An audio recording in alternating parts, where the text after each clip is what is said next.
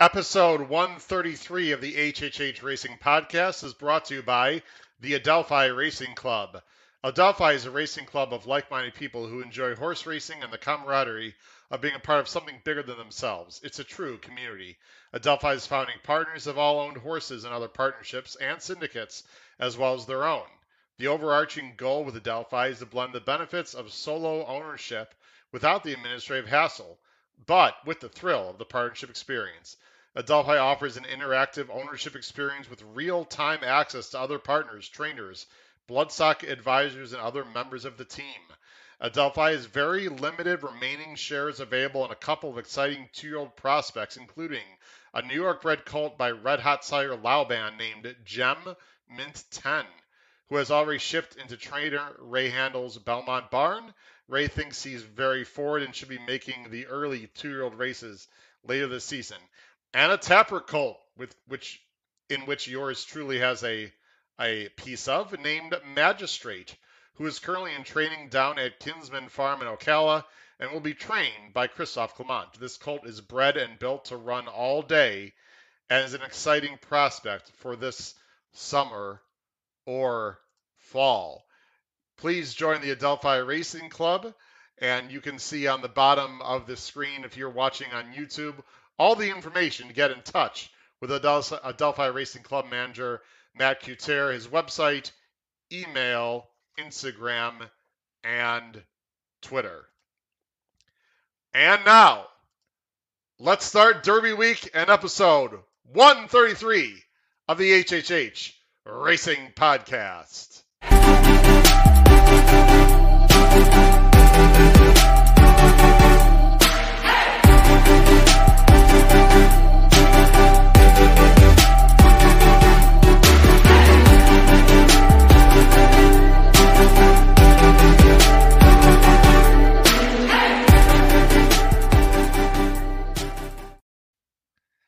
Good evening and welcome to episode 133 of the HHH Racing Podcast. I'm your host, Howard Kravitz. It is Derby Week. Let's go.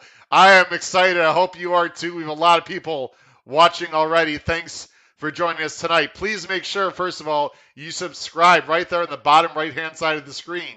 As my co-host Paul Halloran put on Twitter, we are so close. We're like 13 subscribers away from the big 1,000, which is a really big, important goal for someone that starts on YouTube. Please make sure you hit that subscribe button on the bottom right-hand side of the screen if you are not a subscriber. And then also hit that notification bell so you know when new content arises. And, of course, also smash that thumbs up button. That'll tell YouTube this is an exciting show to watch. You can follow me on Twitter on my name tag, @HKravitz. And at the bottom of the screen, you'll see my email, hkravitzhorse@gmail.com. A lot of exciting things to talk about. Let's go ahead and first, very quickly, tell you what's happening this week on the show as I go ahead and bring up some information here. Let's talk about this week, first of all. On the show this week, as I go ahead and share my screen here. There we go, folks. This week, we have 6+ hours. That's right. The best YouTube live podcast you're going to find for horse racing. 6+ hours of live coverage. Expert, nationally known, renowned handicappers. Video replays and stats. We're going to talk about horizontal bets like pick 4s, pick 5s, pick 6s, and vertical bets such as trifectas, superfectas, etc. And plays for the Oaks and the Derby. Also, there is the lineup for this week. Of course, today we're going to be talking about post-position conversation for the Oaks and Derby. Also, we'll be discussing race flow and paces for these races. And we're going to talk about the bottom 10 Derby horses by the, by not the projected, by the actual now morning line odds. And I don't know if you saw some tweets from me today. The morning lines, yikes. Not very good job personally, but we'll talk about that.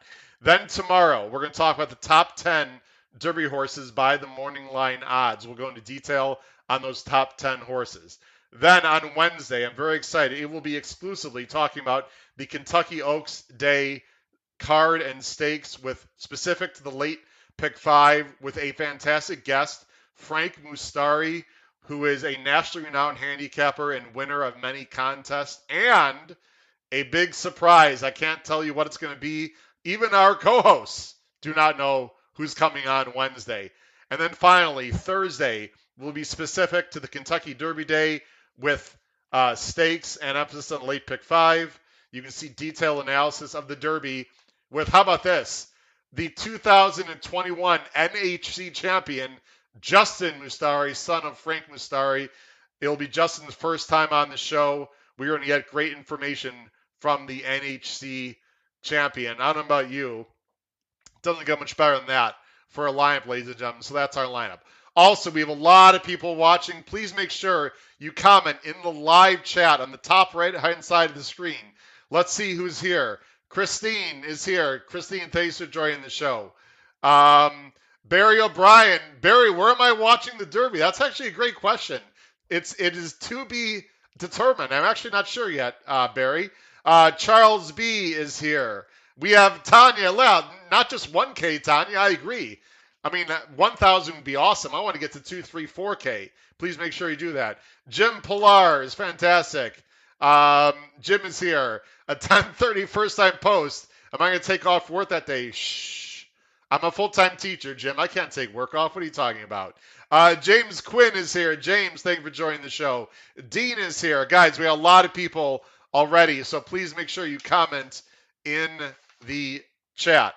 A few other quick promos I want to talk about before we bring on our guest tonight. We have a podcast pool going on. Actually, I need to go ahead and bring back that previous screen that I want to bring. So just hold on 1 second, please. If you don't know, we have a podcast pool going on. Podcast pool number 4 has started. If you're not familiar with the podcast pool, the easiest thing to do is look below the video player.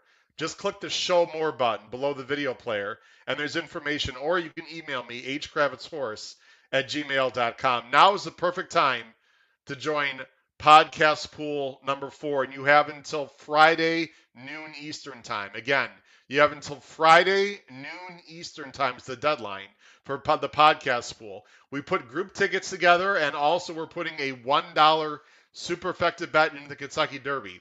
However, if you want to play the $1 superfecta group ticket, you must be a part of the podcast pool. Again, if you want to play the $1 superfecta ticket in the Derby, you must be a part of the podcast pool. You can find about details below. And just to let you know, we have a lot of people already part. Let me read very quickly. Are you listening and viewing out there? These are the people that are already part of podcast pool number 4 and the superfecta bet. Leonard W., David L.A., William C., Mark D.E., Derek P., Donald R., Joe S., Ken Z., John L., Matt M., Brad A., Richard B., Ramon C., Tim B., Joseph W., Paul C., Steve H., and Lee F. All those people are already part of the pool. And ladies and gentlemen, I'm happy to announce, as of 8:10 Eastern Standard Time here on Monday, we have already collected, are you ready? Drum roll, anyone? Over $2,000 for the $1 superfecta bet already.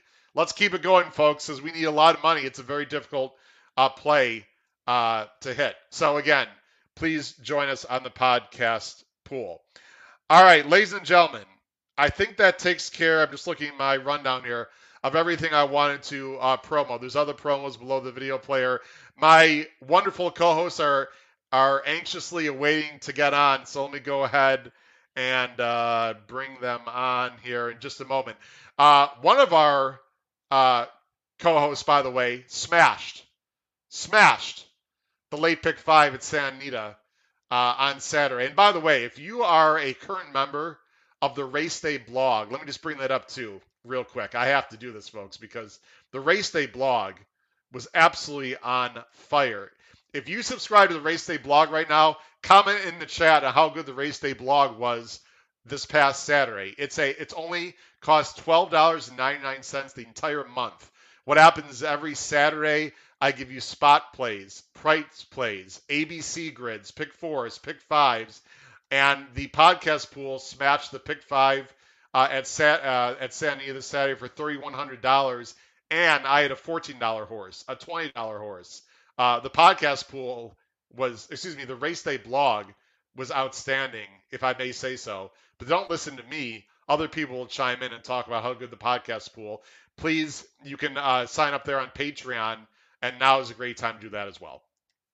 All right, ladies and gentlemen, let's bring them on here. We have two fantastic co-hosts that are going to join me right now as I double check everything, make sure we're good to go, and we are good to go.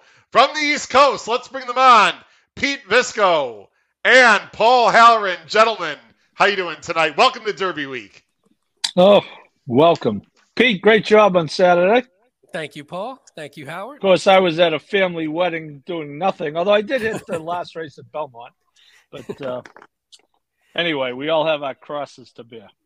Pete, are you ready for Derby Week? How much of that 6,200 do you plan on dumping into Oaks and Derby weekend? Well, unfortunately, only half was mine because I was dumb enough to bring in a friend of mine as a partner. So I was regretting that after the fact. And then, I left a nice little chunk in the account for Friday and Saturday for sure. There you go. Paul, by the way, you might want to turn the light a little bit down behind you. It's a little bright. You can certainly have it on, but it's just, I don't know if it's possible to turn it down or move it over a little bit. Yeah, Either let way. me work on that. Or not, no problem. All right, Paul's going to go. I'm just going to remove Paul here real quick from the screen. Pete, what are you most looking forward to here for the Oaks and the Derby? Which race do you think is more interesting from a betting perspective? I mean, it's sort of probably against the law to say the Derby is not the bigger event, but the Oaks is going to be fantastic too.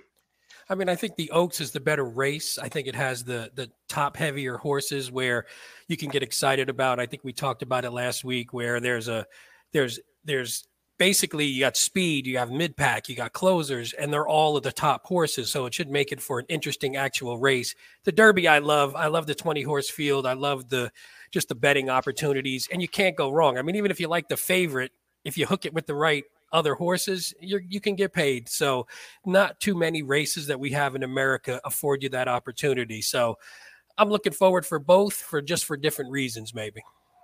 Yeah, by the way, Paul, you're muted, just to let you know. I'm sure you'll go ahead and put that mic on when you're ready. The first thing we're going to be talking about, gentlemen, is going to be the Kentucky Oaks. We got a lot of things to do. Just so everyone knows at home, if you're watching live or if you're listening later on Apple Podcasts, Spotify, or Anchor, we're going to plan to go to approximately 9:15 this evening, and the same thing, maybe only about 9 o'clock tomorrow, Tuesday. Wednesday and Thursday will be longer shows. We're definitely going to go to probably about 9:30 Eastern time because we're going to be going through the races. Paul, I'm going to go ahead right now here if you give me a moment, and we're going to talk about the Oaks first. Let me go ahead and bring up first the field for the Oaks, and then we're going to be talking about obviously how the post positions and the race flow work. So everyone, right now we're going to be bringing up, let me go ahead and take this banner down here. I'm going to go ahead and bring up the field for the Kentucky Oaks 2022. And there it is. I'm going to go and leave you guys on the screen there. You got Secret Oath, Nostalgic, Hidden Connection, the morning line favorite, and I don't know about you guys, I thought a little bit low for the morning line favorite, Nest, 5-2, Goddess of Fire, Uguri and Echo Zulu, fascinating. Two main speeds are right next to each other. Venti Valentine, Desert Dawn, Kathleen O, Cocktail Moments, Candy Raid, Shahama, and Turner Loose. Now, for everyone, again, we are not going to be specifically handicapping the Kentucky Oaks tonight. If you followed us on episode 132, we did go through the entire Oaks field in pretty good detail. Tonight, we're only talking about what we think of the post positions and the race flow, etc. So, Paul, let me go to you first, sir. You see the post right there. Did anyone in your mind get a very favorable post or an unlucky post position?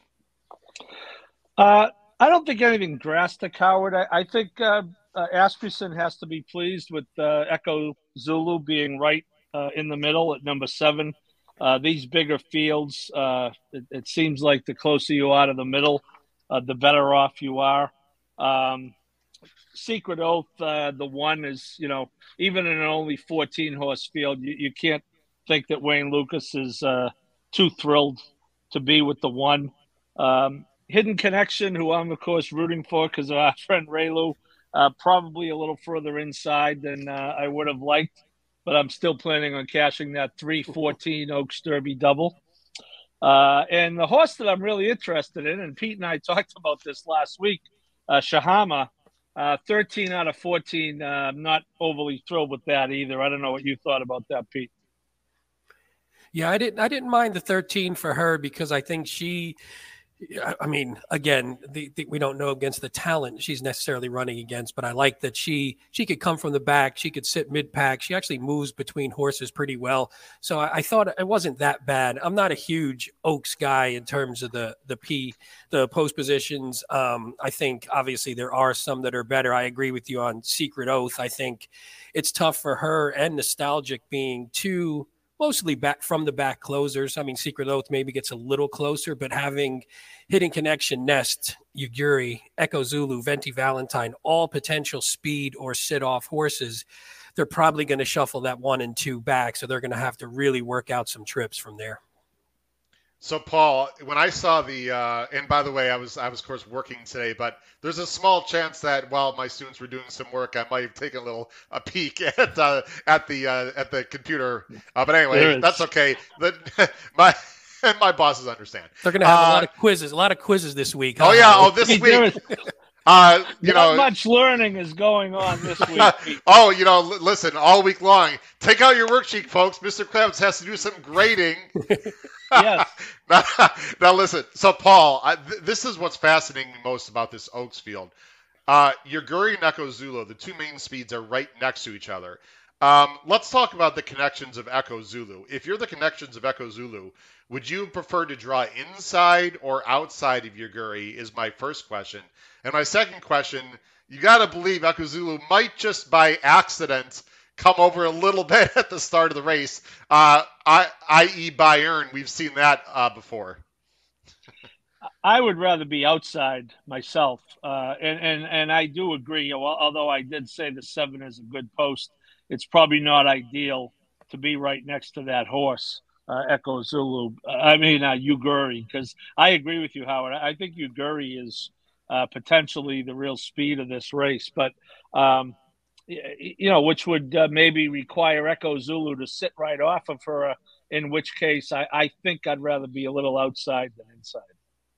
And Pete, what do you feel about the rail for Secret Oath? Now, this is only a 14-horse field, but there's a good chance she might get shuffled back. Do you think Secret Oath might show a little more speed than normal? What would be your plan if you were part of the connections of Secret Oath here? I mean, I have to think they're not happy with it because, showing too much speed against horses who have much more natural speed is going to be tough. And you don't want to take your horse, basically, you don't want to take them out of what got them here. So I don't think she's going to really want to push too much because I'm not sure that'll help her out for that last furlong, that late kick, which she maybe struggled with a little bit in the Arkansas Derby. So I can't imagine they're happy. Like I said, I think the 1 and the 2 potentially are just going to get shuffled back naturally because there is natural speed to the right of them.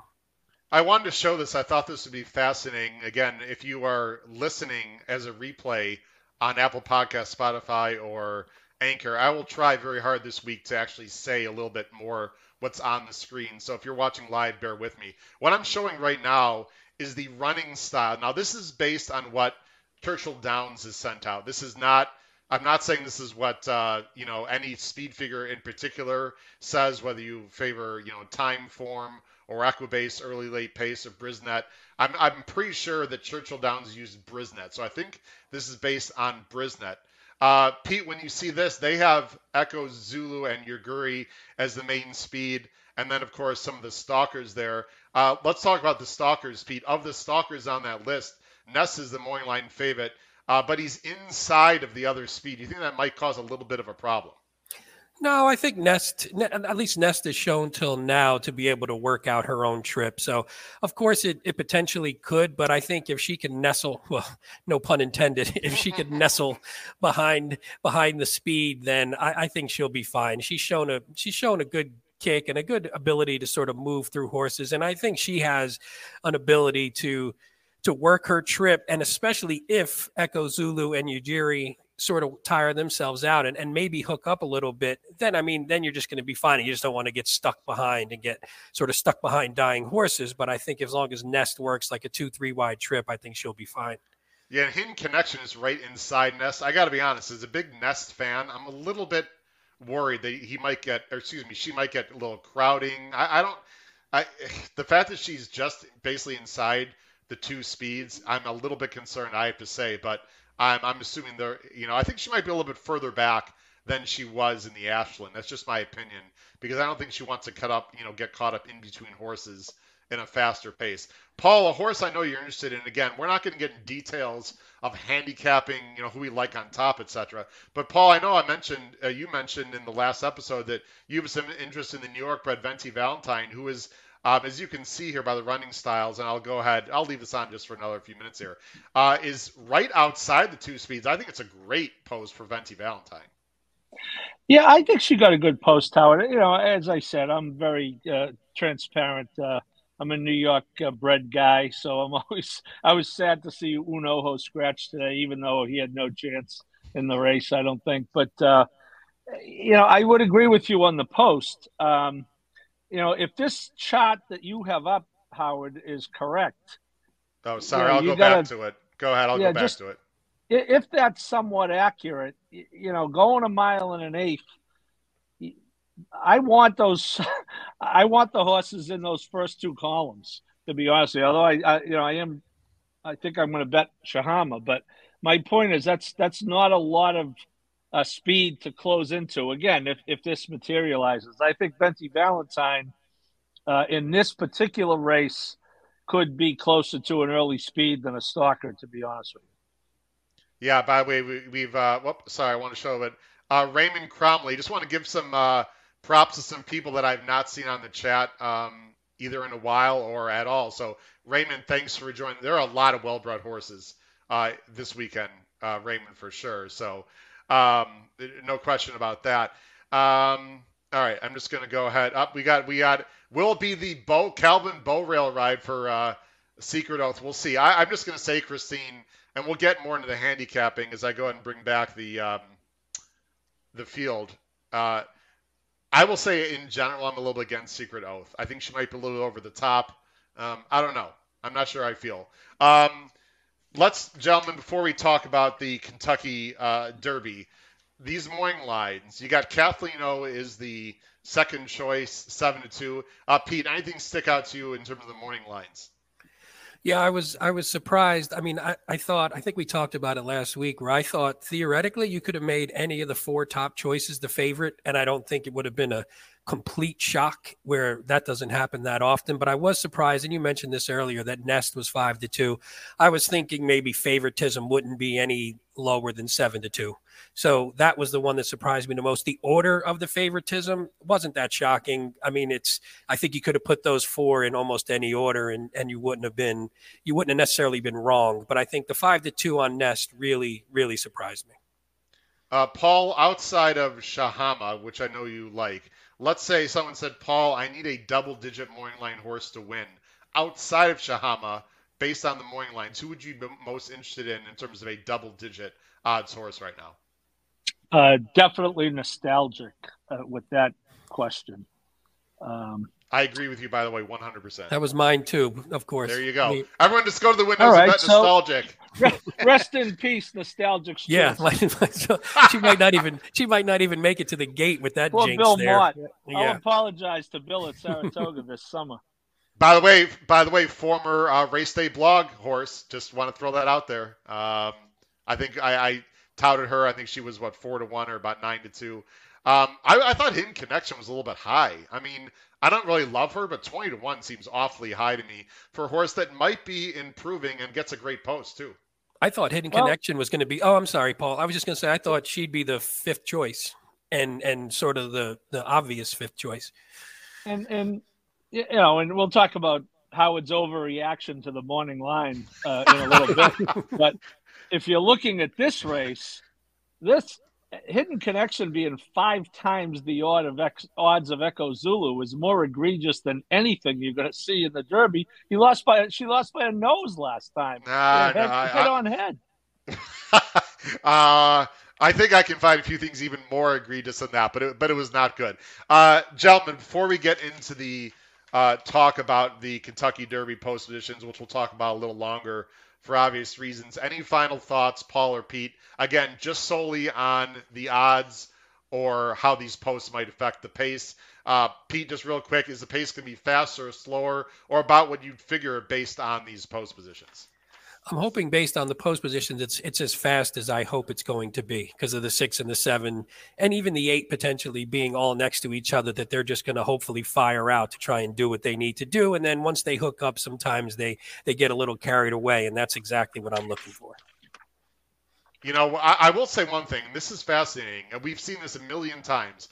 I've talked about on this show. I'm gonna bring this. Actually, I'm gonna go back to our just 3-shot here. I've talked about this on this show, and if you're new to the HHH Racing podcast, we have a record number of people watching right now. Thank you so much for joining us this evening. I hope you join us the rest of the week and subscribe to the show on the bottom right-hand side of the screen. I've talked about this handicapping many times. Paul, I'm gonna direct this towards you. I've always felt if there's 2 main speeds in a race, that does not guarantee a pace duel because it only takes one of them to either not break or take back a little bit or whatever. For me, in these my years of handicapping, I need to see 3 main speeds for myself to assure a fast pace. With 2, Paul, I mean, if the 6 or the 7 does not break great, one of those horses, especially Echo Zulu, could absolutely get loose. I would agree, Howard. The only caveat I would give to that, in a race like the Oaks or the Derby, with so much at stake and such a spotlight on it, I think the jockeys are more apt to stick to that plan than they would be, say, in a New York turf race where they lope around at 52 seconds for the half mile. You know, when you're expecting 3 of them to go together and someone goes out in 51 and 2 and you start ripping your virtual ADW tickets. So, but I do think, I agree with you, Howard. I think the way that this looks, I'm kind of against Echo Zulu. We talked about that extensively last week. I do think the last 16th of a mile is going to be a problem for her. I don't hear the confidence in Asmussen's voice talking about her that I hear when he talks about Epicenter. Having said all of that, I'm probably a little less against her now looking at race flow. And one of the things, speaking of race flow, I think the real wild card here is Kathleen O. You know, the horse we thought could have been the favorite. She's not far off. I think she's 7-2, right? You know, look, I'm not a workout expert, although I love doing nothing for the last 2 weeks between 7 and 8 a.m. other than watching the Derby show and watching the workouts and pretending to be an expert. And Shug McGahee, who is an expert and a Hall of Famer, says that this isn't a great workhorse. Having said all of that, if you listen to the people who do watch works for a living, the horse did not really have a good work on Saturday. 47-4, out a minute, didn't pass her mate, and I'm not even positive whoever that was. You know, again, my feeling is if you're going to take the time and invest into watching all these works, you might as well pay attention a little. So, having said all of that, I think we talked about last week that, you know, coming off the 4 races she's coming off, she's never been beaten. So I really have very, very mixed emotions about Kathleen O. I just want to, I think this is an excellent comment by Jim, and then we're going to get on to the Derby. Let's talk about the weather, because I'm one of those weird guys who likes to watch the Weather Channel. I actually know quite a bit about weather. I was almost wanting to become a weatherman. I really enjoy the Earth's atmosphere. But anyway, without getting into that minutia, the weather is starting to not look real good, at least what I saw. There's definitely going to be rain Thursday. I saw on Twitter up to maybe an inch of rain Thursday. Friday was supposed to be clearing out by midday. Now I'm seeing it might not. And Saturday, at least in the morning, doesn't look great. So I would highly recommend, just, you know, Jim is asking about what the rail might do, etc. You know, I would highly recommend that you pay attention to the weather, at least how much rain they're getting. I'm expecting the turf course to be yielding on Friday for sure. Maybe in some of the early races taken off the turf if they're allowance races. And I haven't looked at detail the fields yet or the card yet. Saturday the turf is going to be, I'd say good to yielding. And in terms of the dirt, I think Friday might be mud, guys. We'll see. Now, how does that affect the the post positions? We have no idea. I know, like a lot of tracks, when it gets muddy, sometimes the rail gets really good. And I know Churchill is notorious for a very fast drying surface, so they can dry that surface pretty quickly. But I've seen the rail be like a highway when it gets wet there at Churchill. So Jim, the answer to the questions, we have no idea. We're just going to have to see. Gentlemen, are we ready to see the field for the Kentucky Derby? Here we go. Let's go ahead and bring that up right now on the screen. There it is. Here's the field for this year's, the 2022 Kentucky Derby. You got Mo Donegal, Happy Jack, Epicenter, Summers Tomorrow, Smile Happy, Messier, Crown Pride, Charge It, Tis the Bomb, Zandon. There's your top 10. Then we got Pioneer of Medina, Taba, Simplification, Barber Road, White Abarrio, Cyberknife, Classic Causeway, Tawny Port, Zozos, and Ethereal Road rounds out the field for the 2022 Kentucky Derby. Now, before we talk about, let me go ahead and, again, this is just opinion. This is just the opinion of Churchill Downs. Peter and Paul have not seen this, by the way. Again, I believe this is based on the Brisnet early pace figs. This is the running styles according to Churchill Downs. They put this out. Again, this is not my opinion, Pete's opinion, or Paul's opinion.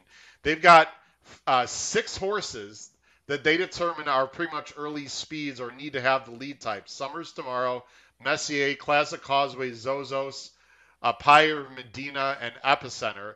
Some of these horses on the inside, some of these horses on the outside. I'm not going to run through everything. You see the stalkers according, again, to Brisnet and Churchill Downs, and then the off-the-pace horses. I'm going to go ahead and go back to the post positions, then we can bring this back. And Paul, I'm going to have you go first. I bring back the field. Paul, when you either watched live or you heard about the field, what's one of the first things that came to mind to you in terms of post positions? Well, I was watching live, Howard, but I was at my office, but I wasn't pretending to be doing work. I was just outright watching it live. Well, I think Zandon drew great. Number 10, my only fear about Zandon is, everyone in America loves him. Speaking of the workouts, he's coming into the race unbelievable.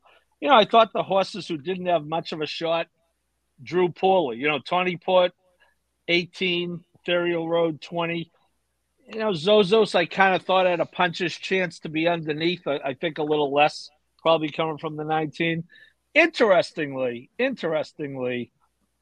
for a horse who has a shot, Mo Donegal's probably the best horse to draw the rail. He's going to be coming from behind. You're not going to run into the rail if you break straight coming out of the 1 like you used to at Churchill Downs in the Derby till they got the 20-horse gate. We're going to talk about that in a minute, too. Go ahead. He came up the rail in the wood. He's got IRAD on him. Again, do I think Todd Pletcher wanted to draw the 1? No. But of the horses, I think a lot of horses, you look at the 1 and say, perhaps not much of a shot. I don't think it hurts Mo Donegal as much as it would hurt most horses. I've got some nice surprises for Paul and Pete. And Pete, I am going to show. We are going to talk about the spreadsheet that you sent me. So thank you very much for that. Paul, I got to push back because that's part of horse racing. How did that work out for Known Agenda last year? Well, come on, bring it on, Paul. It didn't work out well for Known Agenda, but I don't think Known Agenda was the exact style horse that this is. I think Mo Donegal has a much better chance in the last quarter of a mile than Known Agenda would have had from coming that far back. So if you're do they just completely take back and try to avoid getting bumped and shuffled at all, or do you use a little bit of speed early just to maintain some kind of position, Paul? Yeah, I think again with the gate being the way it is, I think in the old days, Howard, you had to go a little bit because, as I say, if you had the 1, you would run into the rail. So now you look at this is the new gate. So you run a straight line coming out of the 1, you're fine. Remember, when they had the auxiliary gate, if you came the 1 gate as you're looking at your one screen was like right here where my about, cursor is. It was crazy. probably about 8 feet to the right, right? Just yeah, it's right. Maybe more. Sorry, if you guys can see my cursor, it was the 1 hole was about where this gentleman is standing. That's not in the tan, like literally, like right here. Actually, I think more the so. tan guy, Howard. If you ran a straight line, you would have like right here, rail. baby. It was brutal, right? Yeah. So, so having said that, I don't think they have to try to use him at all early, knowing the way he wants to run. Now, do you want to have to pass 19 horses? That's the question that Mr. Pletcher and Mr. Ortiz have to answer. Yeah, the 1 is definitely. I'm so glad you brought that up, Paul, which is why I have that shot already prepared. As my producers and directors, which is me, I had that ready because I knew you would make a great comment about that. The 1 is not nearly as bad as it has been. That being said, though, Pete, there's still a good chance, horse is going to come over. He's going to bump shuffle back. It is not ideal. To me, clearly, of all the possible winners, Mo Donegal definitely got the worst of it, to me, Pete. Yeah, I agree. And I think, though, although I agree with some people said in the chat and sort of what Paul said, I don't think it's the worst horse to get it in the race. So, I mean, obviously the 1 hole is not ideal for any horse, but I think if you could have picked one who was a contender, I think Mo Donegal was okay because he doesn't need to be close. So he doesn't have to break like a shot, doesn't have to use too much. But I can't remember, somebody correct me, if was Irad, wasn't he on Known Agenda? Because Known Agenda was he was, right? Yeah, I believe so. Because Known Agenda was my pre-Derby pick before the draw. And me too, Pete. Yeah, well, of course, Paul. We went down in flames together. So the thing I didn't like about his ride last time from the 1 was I thought he didn't use him enough. He didn't take advantage. I thought there was space in front of him, and he sort of just took back naturally, expecting everyone to come over. And I didn't think they did. So I'm wondering if this time maybe he'll be a little more cognizant to say, hey, not everyone's on their way over. I mean, obviously, it's easy to say that for me when there's 20 horses bounding around. But if he maybe says, hey, I do have a little space, let me at least work a trip to, even if I could be between 10 and 15 and not 15 and 20 or 18, 19, 20, then I think he'd be in a better position to maybe weave his way through. I think it hurts him for the win, but I don't think it hurts him for hitting the board for sure. Okay. By the way, everyone watching live, please comment on the top right-hand side of the screen in the chat. Who got the best of the post? Who got the worst of the post? Just overall, your opinion of the post. Again, we're not handicapping the race today. That'll be on Thursday. We're just strictly talking about post position right now and pace flow. Epicenter, I have a strong backing on. I've talked about on the show. I'm in for $1,500 if he wins on a future bet. The 3 is not ideal, but he's going to be able to save ground. So I really don't have any problem with Epicenter, guys, other than the fact that Summer is tomorrow, who is absolutely going to be sent and is pretty fast, is just to his outside. And I do not like when the horse that you want to have win or run well has a speed horse just to their outside, because invariably these horses are going to come over a little bit. It just seems to happen all the time. Messier, I thought, got a perfectly fine post. I will say, we'll talk more about this Thursday. Guys, I was all ready to use Mo Donegal on the top of my superfecta bet. I don't know. I might have to reassess. I was really disappointed with Mo Donegal getting the rail. I don't know who I would sub him in for, but I hear everything you're saying, Paul. And he was on the inside, in the Remsen, but I mean, that was an 8-horse field. I mean, this is a completely different animal. In terms of horses that I thought were in fantastic places, Zandon obviously gets the 10. I love where Charge It is. And I got to be honest, guys, I've been a Charge It fan for a long time, including on Florida Derby Day when we had the live show. I'm upgrading Charge It based on the post position. Crown Pride, I thought, real well post as well. Paul, of the outside horses, 11 through 20, anyone that you think has an actual chance to hit the board that you'd possibly upgrade or downgrade based on their post positions? Yeah, I'm against Taba because of the experience factor, but I think he drew a very good post to be where he's not way outside, but he is outside most of the other speed. So I think Tabor definitely benefited from the post. As I say, he's in his third career start, going from 6 furlongs to 9 to 10. He's going to beat me, and I'll go down in flames. It's happened before, so it won't be that big of an adjustment for me. But post-wise... Paul, the Millennium Force, Ronald agrees. Sorry, I know we're covering up your face here. Sorry about that. But Ronald, thanks for joining the show. We got a lot of new people. I'm so excited. We have so many new viewers joining the show. Millennium Force, Ronald, thanks. He agrees with you. He thinks Tabor also got a good post. I'm sorry. Go ahead, Paul. Well, I was going to say, clearly it's the addition of the co-hosts, which are leading to the new viewers. Oh, I mean, listen, there's no question. Is there any doubt about that? Obviously. It's not even debatable.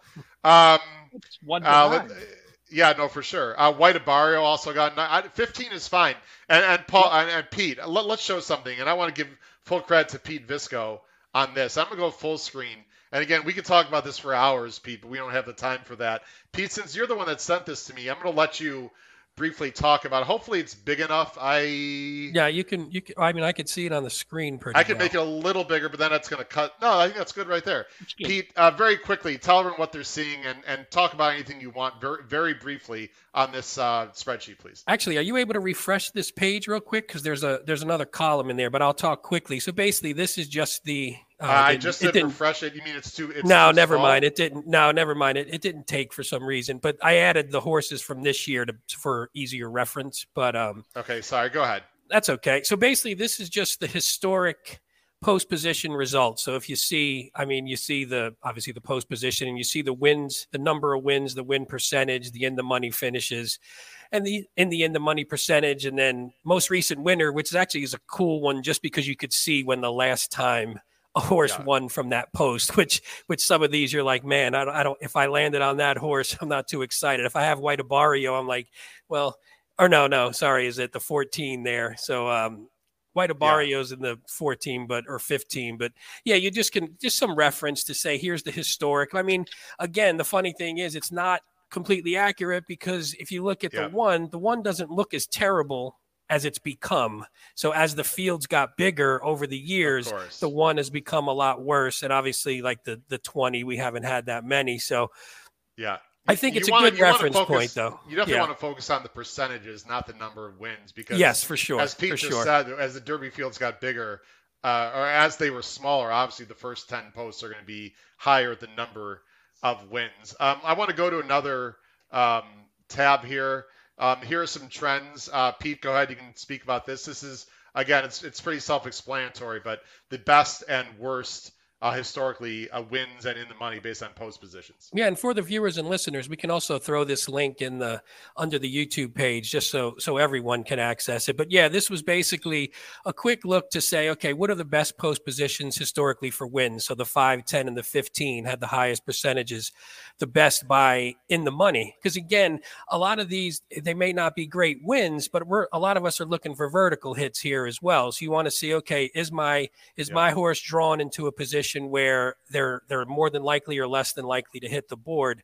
And then the same thing with the worst. I mean, obviously, if you have the 17, 0. So it's one of those where, I mean, that's you're sort of bitten, but you're like, maybe one time it's going to hit, because I don't know. It's not that much different than the 18, 19, and 20, and they've won. But still, just historically, you have to look back and see if it helps you or hurts you, or just gives you some clues, another data point for your handicapping. And I thought if you go down that one, if you scroll just one down to that one there, the one that was interesting was the where was it? Yeah, the good wins, bad in the money, and the good in the money, bad wins. I thought those were a little interesting, because they just were, it might be a bit of an anomaly, but you look at it and go, the 15 hole doesn't, it wins, but look at how many in the monies. Out of the 9 in the money, 6 are wins. The other 3 out of 60 starts didn't hit the board.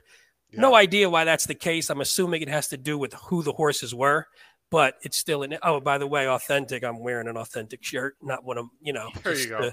For that. But I do think this is just useful information. Again, everything's a data point at this point. As a math guy, go ahead, Paul. One thing I think it's important to remember, and we know that these fields expanded, say, in the last 20, 25 years, the difference when once they got over 14 horses and have to use an auxiliary gate, it's not an accident that the 14 and 15 show up in these stats. Yep. The first gate was 14 horses, and then there was a gap because the second gate started with number 15. Yeah. Horses run to open spaces. Yeah. So that 15 horse invariably is going to go left, everything being equal, which could explain at least part of the reason why the 14 hasn't won in 50 years, 60 years. It also explains, I think, part of the reason why the 15 has been in a good position. You have only 5 horses on your right, and you basically have the equivalent of at least one open gate on your left. Now, all that's no longer a factor, but I think it leads, at least in part, to these statistics.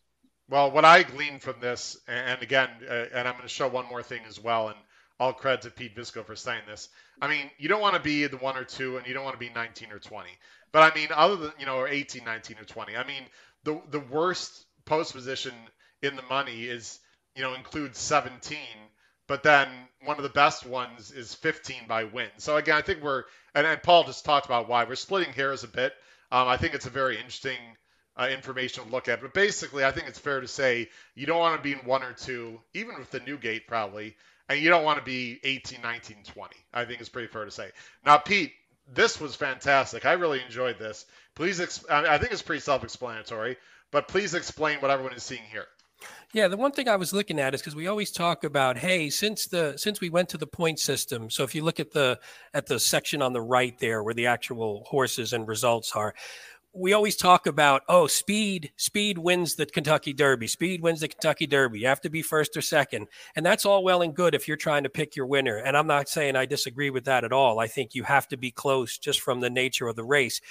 But again, a lot of us are playing verticals, the big hits are potentially the triple, the super. So I wanted to take a look and say, well, okay, since we went to the point system, what does it look like for all the horses? Where were they at each point of call? And then where were they in terms of who the winner was, but also who filled out the super? And if you look, and Howard's got his cursor sort of scrolling around, I mean, you're looking, you get close, you get horses that were in the back, and you don't have to be super tactical and up close, but you have to make a move. So if you look at the mile hit, they start to get a little closer. You don't see too many double digits at the mile pole, and you see none in the when they hit the stretch. But you don't have to automatically have broken well. Obviously you have to break decent, but you don't have to be up close to hit the board. And I think that's key for all of us. Now, some of the stats I did on the left, again, if we send this out, I did some from prior to, even though Orb was the first year with the point system, he closed like a freight train. They all closed in that race. So there he is right there. Yeah. That one sort of, as the math people would say, that one sort of skews the data a little bit. So from 2014 and forward is when sort of the winner was up close, but then, the closers have hit the board for sure. I think the one, and again, really appreciate this. And as a math guy, I love this, Pete. This, if you guys can see my cursor, where I'm looking right now, I think for me, that's the best one to look at. This average since 2014 when they changed the point system. I don't think you have to be a math teacher to understand this, but what this tells me is the winner is usually has been somewhat up close to the pace. And Jim Pillars, I know, has mentioned this before on previous shows. However, as Pete and Paul just said, look at who finishes on average second, third, and fourth. These are closers. So in general, if you're going to be a speed horse, you have to be a really good speed horse who can get the distance. Otherwise, you fade. I think that's sort of what I glean from this the most, Pete. Paul, anything else you want to talk about I think you're looking at this the first time, Paul. Anything that stands out to you before we move on here? As a matter of fact, Howard, Peter sent this to us earlier today, and I did take a look at it. So I'm looking at it for the second time. Okay. So diligent. I think one of the reasons why horses aren't coming from the clouds to win. Well, there's 2 reasons, right? One, with the point system has led to, the Trinibergs of the world not getting in the race. Yeah. But 2, you got to remember, even if a horse is getting tired up front, how hard is a horse going to be coming in the last eighth of a mile, having never run that far before? It's one thing to say, okay, he's a big closer, but how much is anyone going to have left in the tank in the last eighth, never having run a mile and a quarter before? We know a few of them are, right, because someone's going to get it, but it's kind of like the Belmont. The biggest misnomer ever is you need to be a big closer to win the Belmont. That's the all-time worst betting angle in the history of betting angles, okay? Because who the hell is coming with a lot of steam after running a mile and a quarter? So I do think, though, you're right, Howard and Pete, those underneath spots are where you are looking for those horses. And I'm looking at this pace projector, Howard. I did see that earlier today, and I'm with you on Zandon. And boy, I hope this is wrong. I don't care how fast the pace. I have to say, listen, I love Timeform US. Craig Milkowski, who runs Timeform US, put this out on Twitter. I love seeing this because I don't usually get the actual pace projectors. I just look at the early Timeform. If you're a fan of Zandon, Paul, I couldn't agree with you more. You better hope the hell that they are wrong, because as good as Zandon is, he cannot possibly win this race from last. I don't see that happening, and I'm going to respectfully disagree a little bit, and that's probably stupid for me to say, because Timeform does a fantastic job, and they look at these numbers in great detail. I have been a firm believer all along that Zandon is not some dead closer. He got shuffled back in the Bluegrass. He got shuffled back to last. He was more mid-pack in the Bluegrass. Go watch that race. So, I mean, the Remsen was a very slowly run race early in general, and then he didn't break great in the Fairgrounds race. So, I disagree. If Zandon's in last, at the first turn, forget it. I just don't see that happening.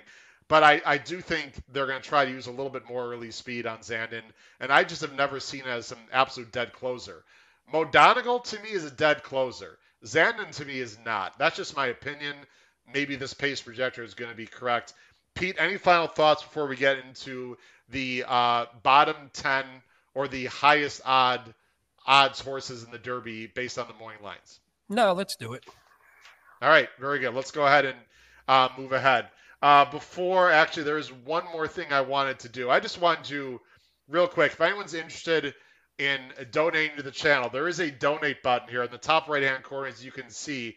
So if you want to take care of our co-hosts or, help us make some improvements with the show, right there's a donate button. Or if you cashed a nice ticket based on the Race Day blog or the podcast pool, up here there is a donate button. I also want to show, if you go ahead on Apple Podcasts, Spotify, or Anchor, and you want to listen, there is a support button. You just press the support button, and you can become a supporter of the show and make a small donation. Any donation at all to the show would be greatly appreciated.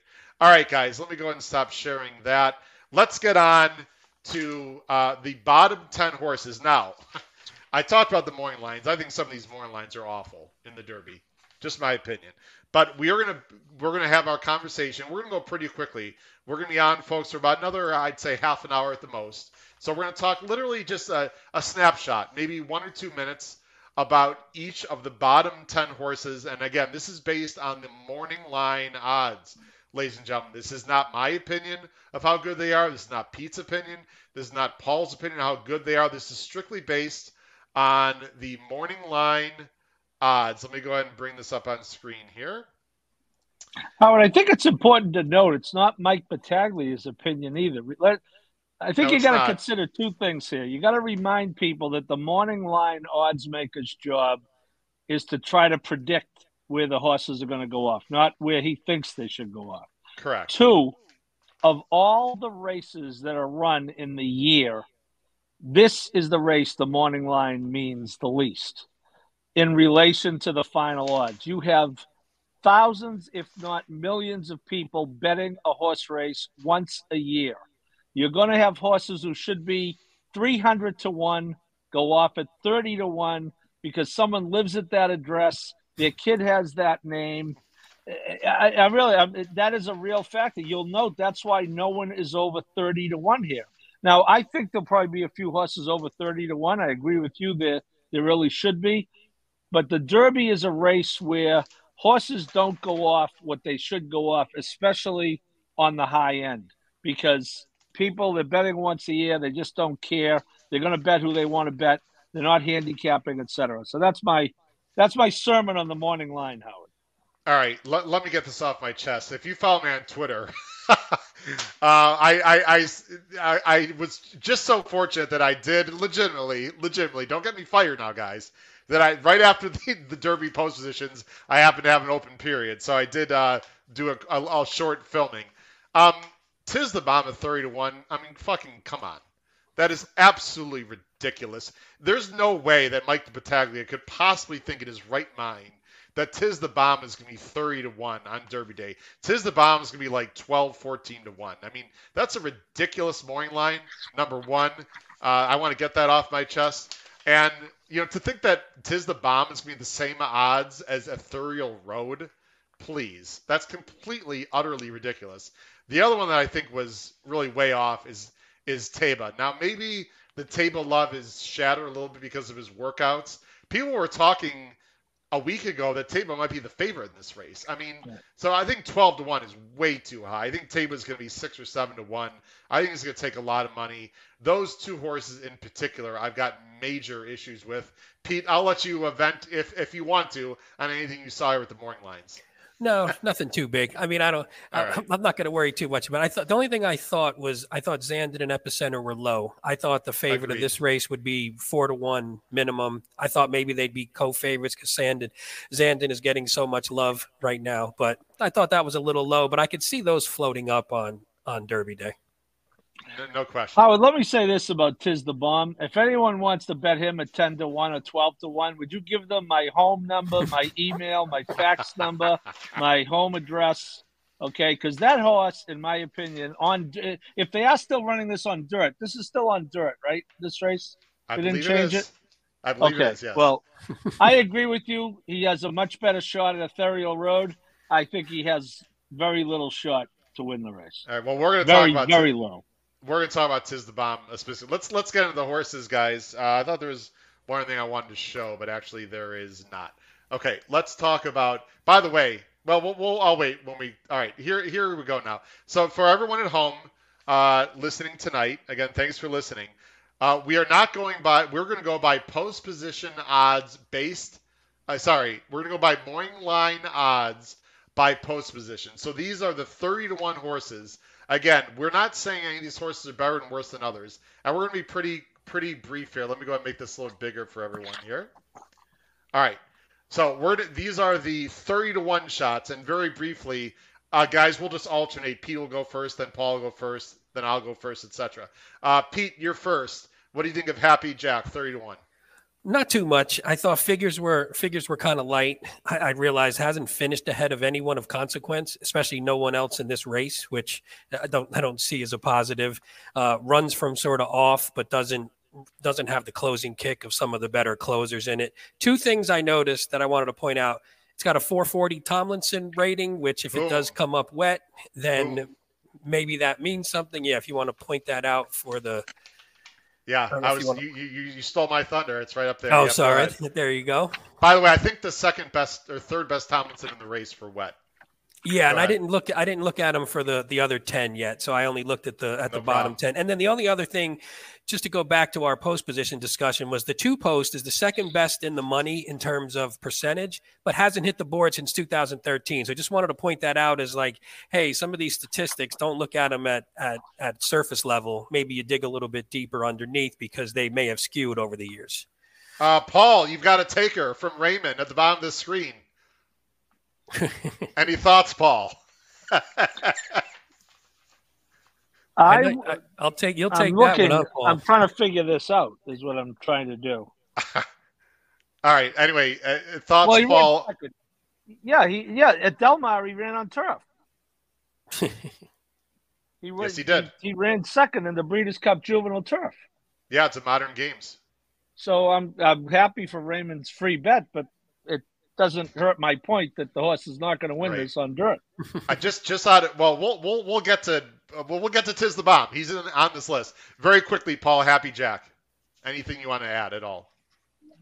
Oh no, I'm with Pete. Yeah, no, I think you're not going to win this race coming off an 83 buyer. I'll leave it at that. Okay. I have nothing to say about Happy Jack other than blinkers off and might like the mud. Way, way, way too slow. Frankly, has no business being in the race. Hey, Howard, can I just say to my dad, if he's watching, I know you're going to put some money on this. My son's name is Jackson, so any variation of Jackson, he bets. So there's going to be at least some money from the Visco family going down the tubes on this one. All right.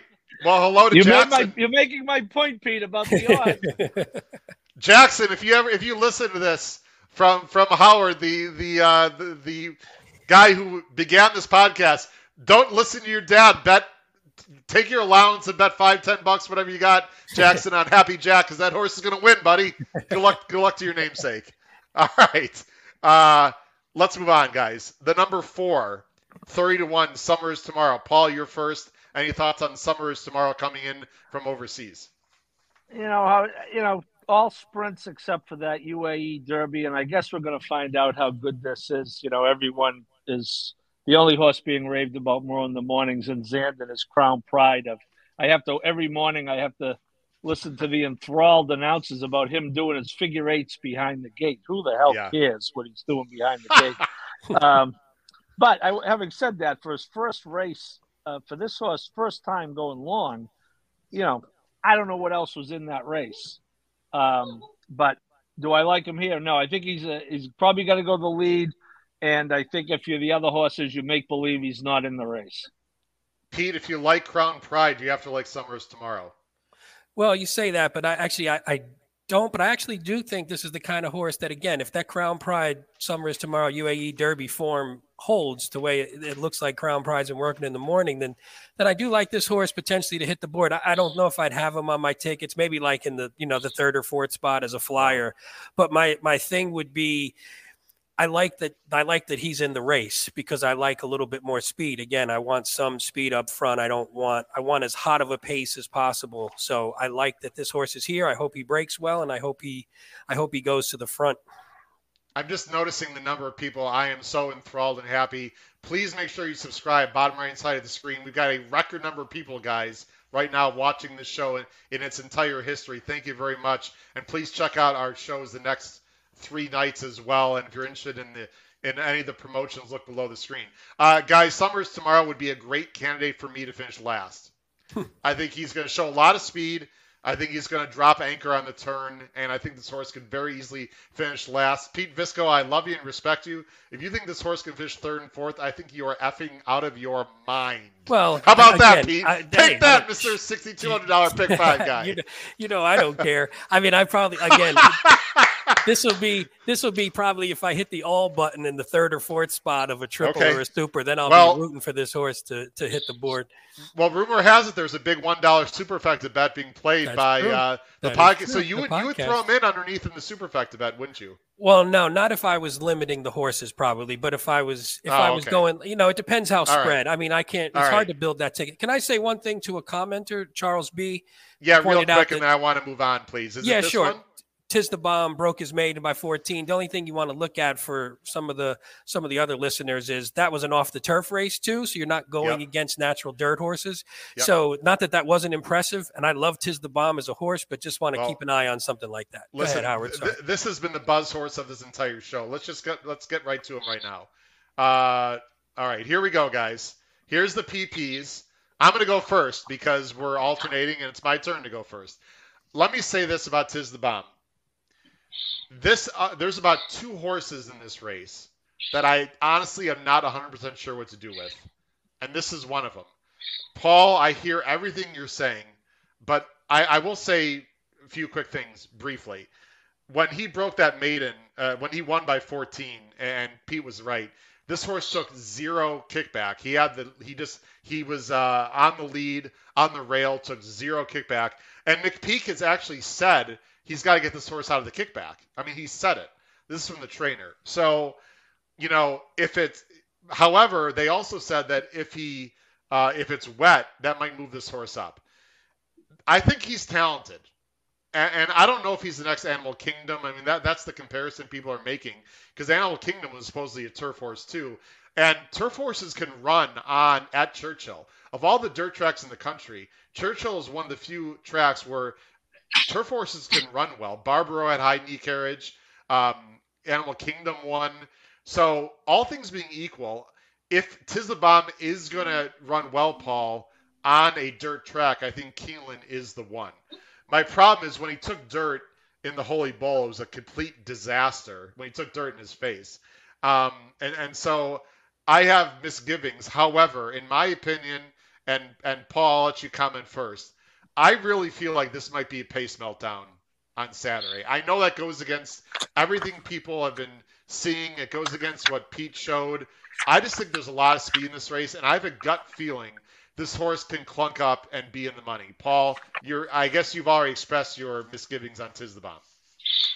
Well, again, Pete points out the race at Ellis, they didn't want to run him on dirt. They ran him on dirt against 6 horses who presumably they all wanted to run on turf. He went off at 3-5, so he's supposed to win the race. And his other dirt stats, his debut at Churchill, 7th of 8. And what about the Holy Bull? The Holy Bull on dirt at Gulfstream with 3 horses who are in this race. Yeah, he's 20 lengths back.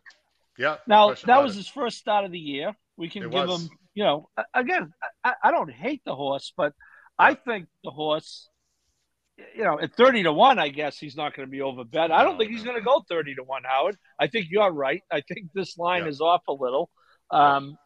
People are going to see the 5 wins. People love ones in that right-hand column. Yeah, they're going to see 5 wins. All those people I talked about earlier, the once-a-year folks, they don't know what those little T's in the circle mean or the little A's. They're just going to see wins.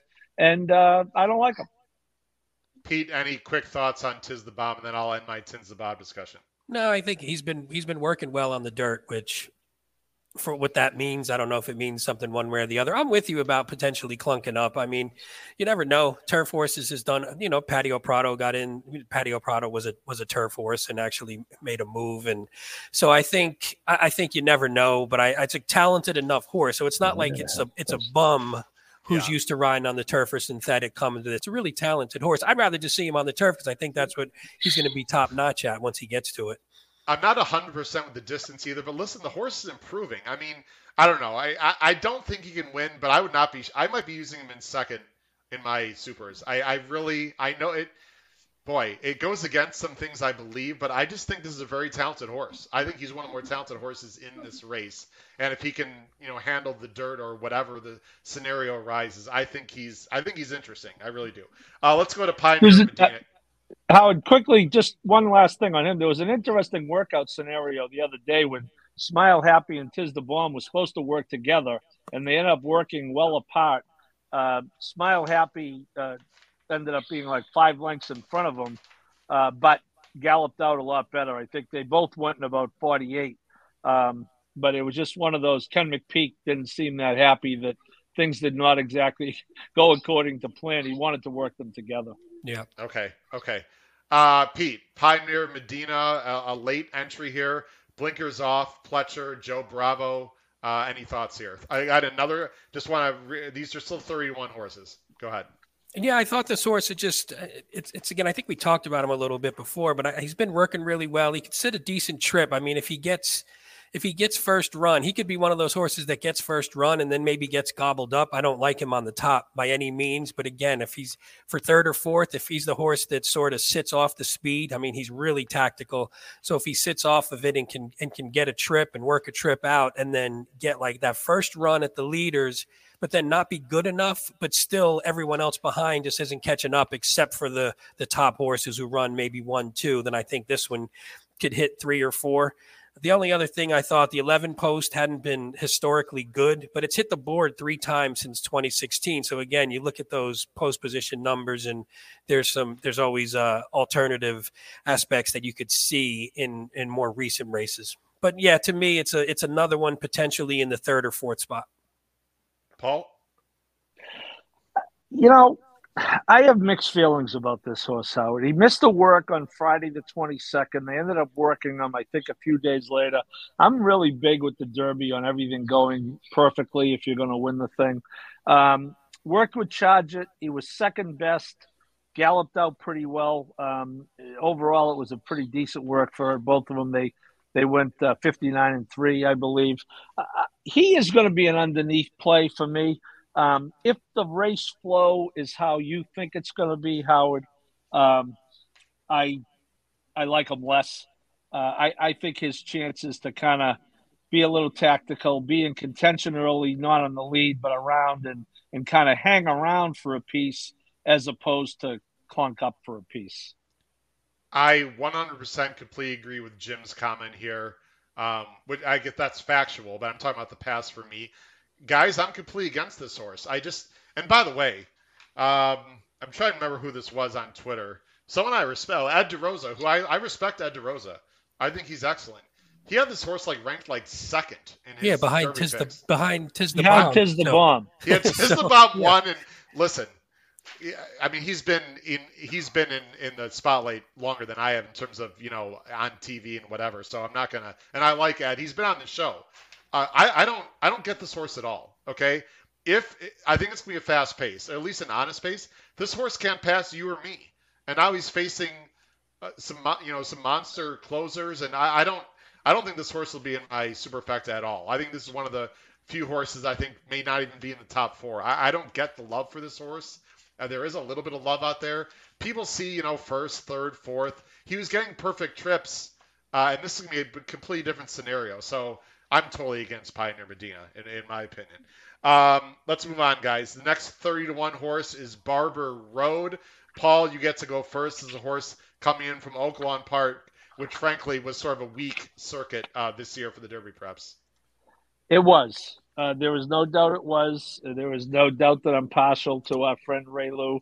There is no doubt that him getting up for second in the Arkansas Derby helped me greatly because I liked Cyberknight, and the Exacta was much better with Barber Road. So having said all of that, I am definitely using the horse underneath. 88 as a top buyer. He's got to jump up.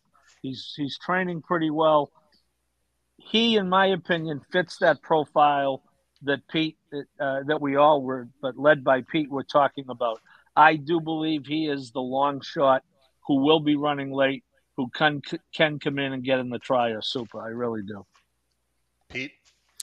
Yeah, it's a funny one because I on everything that you look at, I don't necessarily like the horse. I feel like you have to at least hit the 90 buyer number to be a threat. And then this horse hasn't beat any other horse in this race. So no matter where he landed, and he's a horse who's run second, third, second, and he hasn't, as long as I looked, second, third, second this year, and he still hasn't beaten another Derby horse. So to me, that means the level of competition behind him hasn't been that good. So, but again, he's one of those, he just tries. He always runs his race. I just have a feeling he's going to be the one who sort of gets shuffled back, closes for 12th. And you're like, hey, you know what? Maybe I'll bet him next time out. He was flying at the end, which I've done a million times. But I mean, again, if he hit the board, I wouldn't be shocked. So it's one of those where I just don't know with some of these closers. They just seem too slow, but if everybody's dying at the end, maybe he clunks up for fourth. I like this horse 5 times better than Pioneer Medina. How's that? And I'll tell you why. Only because of the pace flow. I mean, we just looked at that spreadsheet. How many horses that looked like dead closers were coming from the back and clunk up for third and fourth? If there's a fast pace, I don't think there's no denying this is one of the better closers in the race. Now, he's a lot slower than Mo Donegal and Zandon, and you can name them. But I just don't see a lot of horses that can make major moves in the stretch. And I think this is one of them. If the pace is quick, and if Ray Lou gets the right ride, I'm using him in the Super, guys, for fourth for sure, maybe third. It's going to depend on my ticket instruction. I think this is the bomb that could sort of clunk up and get the money in the Super. I really do. I'm not a fan of this horse in general. I just have a gut feeling that Saturday is going to be a great scenario for Barber Road. Not only that, he's been inside too much. I think if this horse wants to get to the outside, if he's on the outside, I think he's got a great shot to get in the money. I mean, like the Rebel race, which we're not going to get into great detail. That was a weird ride in the Rebel where he sort of had to veer to the inside and come between horses. If Rayleigh just keeps him out wide and the race falls apart, this horse is going to be coming late, I think maybe for third or fourth. All right, next one, guys. Again, we've got 5 more horses to go, and it's already 9:15. But what the hell? Who cares? We'll go through a little more quicker, guys. We have a lot of people watching. I don't think they care at all. I personally don't care either. So thanks again for watching. Next 30-1 is Classic Causeway, a late decision by trainer Brian Lynch and connections to go. I think this is me who's next. I hate Classic Causeway. He shouldn't be in this race. All he's going to do is make sure the pace is faster. Pete, any thoughts? Nope. I love him in the race because I think it adds a little bit of speed, but I think he's going to die just like you talked about. Summer is tomorrow. So not too much. I like him in the race. Hopefully he breaks well because if he doesn't go, then it causes some problems in terms of pace. So I'm hoping he breaks well, which he normally does. Plus he also drew the 17, which is the worst post out of all of them. So nope for me. He's got to go. I mean, Leparoux is not exactly a speed jock, but I mean, he has to go. Paul, anything you wanted to say about Classic Causeway at all? We talked about it last week, Howard. I think this was the horse, right, where the owners are in their 80s. They want to go to the Derby. Brian Lynch wasn't going to run this horse. He said he was off the list until a week ago. So and by the way, due to the owners, I think there's even a better chance this horse could set the pace at like 45-1, like 22-45. They just want to hear their name called. I mean, except if you were thinking of logical jockeys to do that, Mr. Julian Leparoux would not be roll off your tongue right away. I got to be honest. All the good. I mean, who do you want? Carmouche? I mean, there's who else are you going to put on this horse? I don't know. Anyway, no, I'm just saying. But I hear you. Looking for a guy to take him to the lead, I would absolutely want Carmouche on him. I don't know if he's going to have a choice. I think Classic Causeway is going to take Leparoux to the lead. I don't know if he's going to have much of a choice. Tawny Port. Pete, this is an interesting horse. Has been running a lot lately. Had to run in Lexington just to get in. Has a lot of running lines here with some of the top horses. Ran the Risen Star, really not that bad to 3 really nice horses. And then almost beat Tiz the Bomb at the Jeff Ruby Stakes. Yeah, I mean, he's a horse. When you watch him in the Lexington, you're like, hey, maybe this horse is pretty decent on dirt. Maybe he will have a shot. I mean, the figure didn't come back great, 89, but he just looked good. He's got Brad Cox on him, so that's a positive, obviously. The only thing is the draw didn't help him at all. I think the outside post is really going to hurt him. So he's one where I'm probably going to leave him off. Again, if he sort of clunked his way up into the 4th spot, it wouldn't shock me, but he's going to have to do it off my ticket most likely. Paul?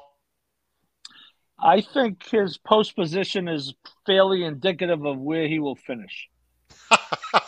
I think that is a great way to describe it. I mean, he is a closer, but this frequent running line is just, I'm not a fan. I think, again, if the pace is really fast, they can clunk up for 10th, 11th, 12th. There's no chance. I highly doubt I'm using this horse in my top 4 at all. But congratulations to the connections for getting this horse into the Derby. All right, the last 30-1 shot here is Ethereal Road. I don't think we have talked too much about this horse either. Paul, I think you're first up. Do you want to say anything about D. Wayne getting a late entry in here? Well, he wasn't going to turn it down, Howard. No, hell no.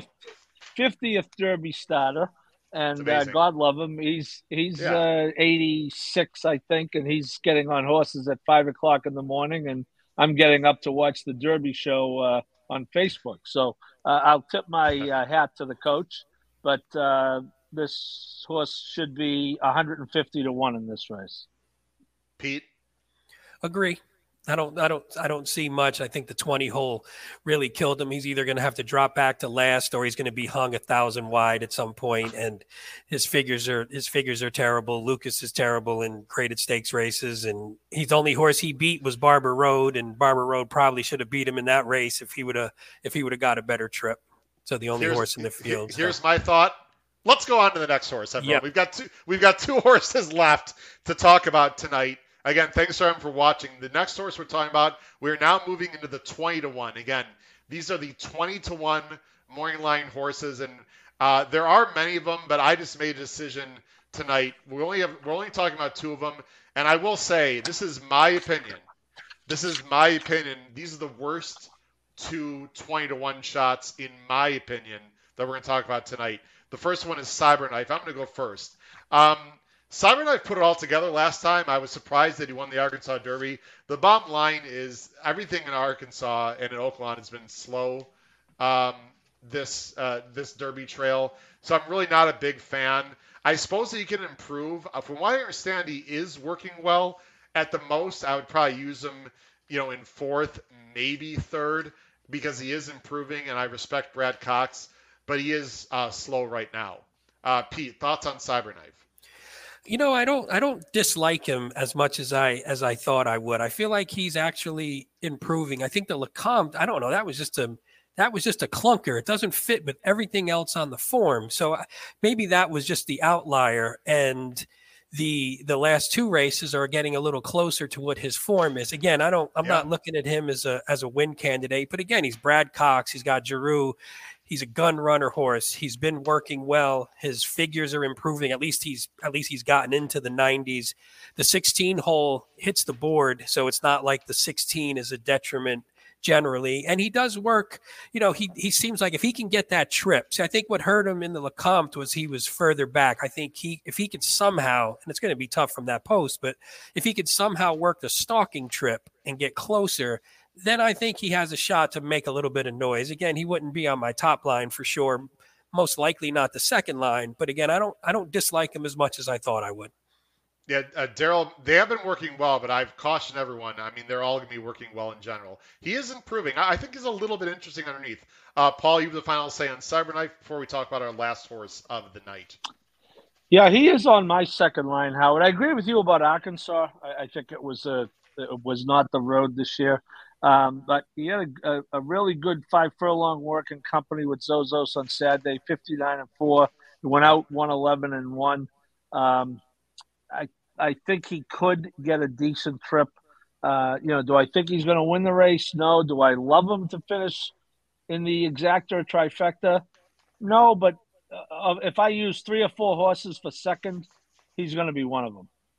And he'll beat Tiz the Bomb by about 8 or 9 lengths at least. Whoa.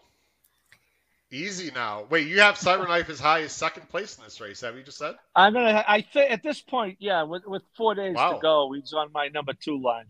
Wow. Okay. Last horse I want to talk about is a horse that actually I touted to Matt Bernier for the first time.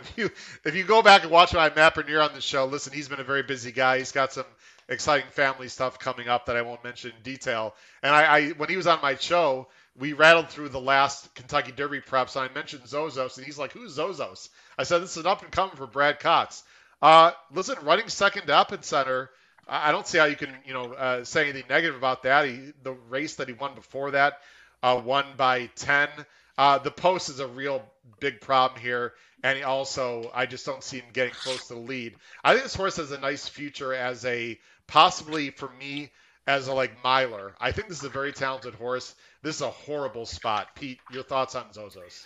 Yeah, I thought he was one I was warming up to. Again, I'm not sure about the win, but I was warming up to him. And then when the post came, I wrote in my notes, 19 hole was probably a death sentence. So especially from an inexperienced horse, I mean, he's got 3 runs. Only one of them was in really good company, and now he's got to come from the 19 against some of the best horses in his class. That I think it's going to be really tough for him. So he's pretty much I don't know if he's a toss, but I think he'd probably be closer to a toss for me. Although again, if it comes up wet, he's a Speightstown, which is pretty good. Munnings, 436 Tomlinson. Actually, I don't want to forget to mention this. Cyberknife, when we were looking at Tomlinson figures, he has a 480 as well. So maybe if it comes up wet for him, he's never run on the wet, but I just didn't want to forget to throw that out there. He's actually the highest Tomlinson in this field. Just and let everyone know. Totally forgot that. So, Paul, if it does come up wet, you have to at least think about upgrading Cyberknife. Thoughts on Zozos, Paul? Well, I think poor Manny Franco drew the 14 out of 14 in the Oaks and the 19 out of 20 in the Derby. Manny's a good kid, but those are two tough draws. And, he did finish second to Epicenter. He had the 2 in the 9-horse field, and he was able to go right to the lead. You really have to use them early from the 19. And, you figure he's going to go anyway, but you have no choice in the matter. And I will probably keep him around in the Super. because I like Pete. He originally, my plan was to use him somehow underneath. I might still keep him in third just because he's going to be 50-1, but I don't think this is a good spot for him. For me, guys, he's pretty much going to be a toss. I know people see the 98 and finish second to Epicenter, but that was the absolute maximum best situation. He had the 2-hole. He went to the lead. It wasn't that fast. Like, if you're going to ask a horse to run their very, very best, that was his very, very best. This is a 180-degree difference from that race in terms of race flow, post position, talent, everything. So I actually think he might take a little sneaky money because people see the 98 buyer and the second to Epicenter. But for me, this is exactly the kind of horse that you don't play because of all the reasons that I mentioned. Plus, guys, it's been I was just going to say, I thought that was the race where they were trying to test Epicenter to come off a little bit too. So he sort of toyed with them, and they sort of wanted him not on the lead. So I think it even made it look a little better. But go ahead, Howard. Sorry. No, guys, as we end the show, I want to just, again, thank everyone for joining us tonight. We have 3 more big shows coming up tomorrow.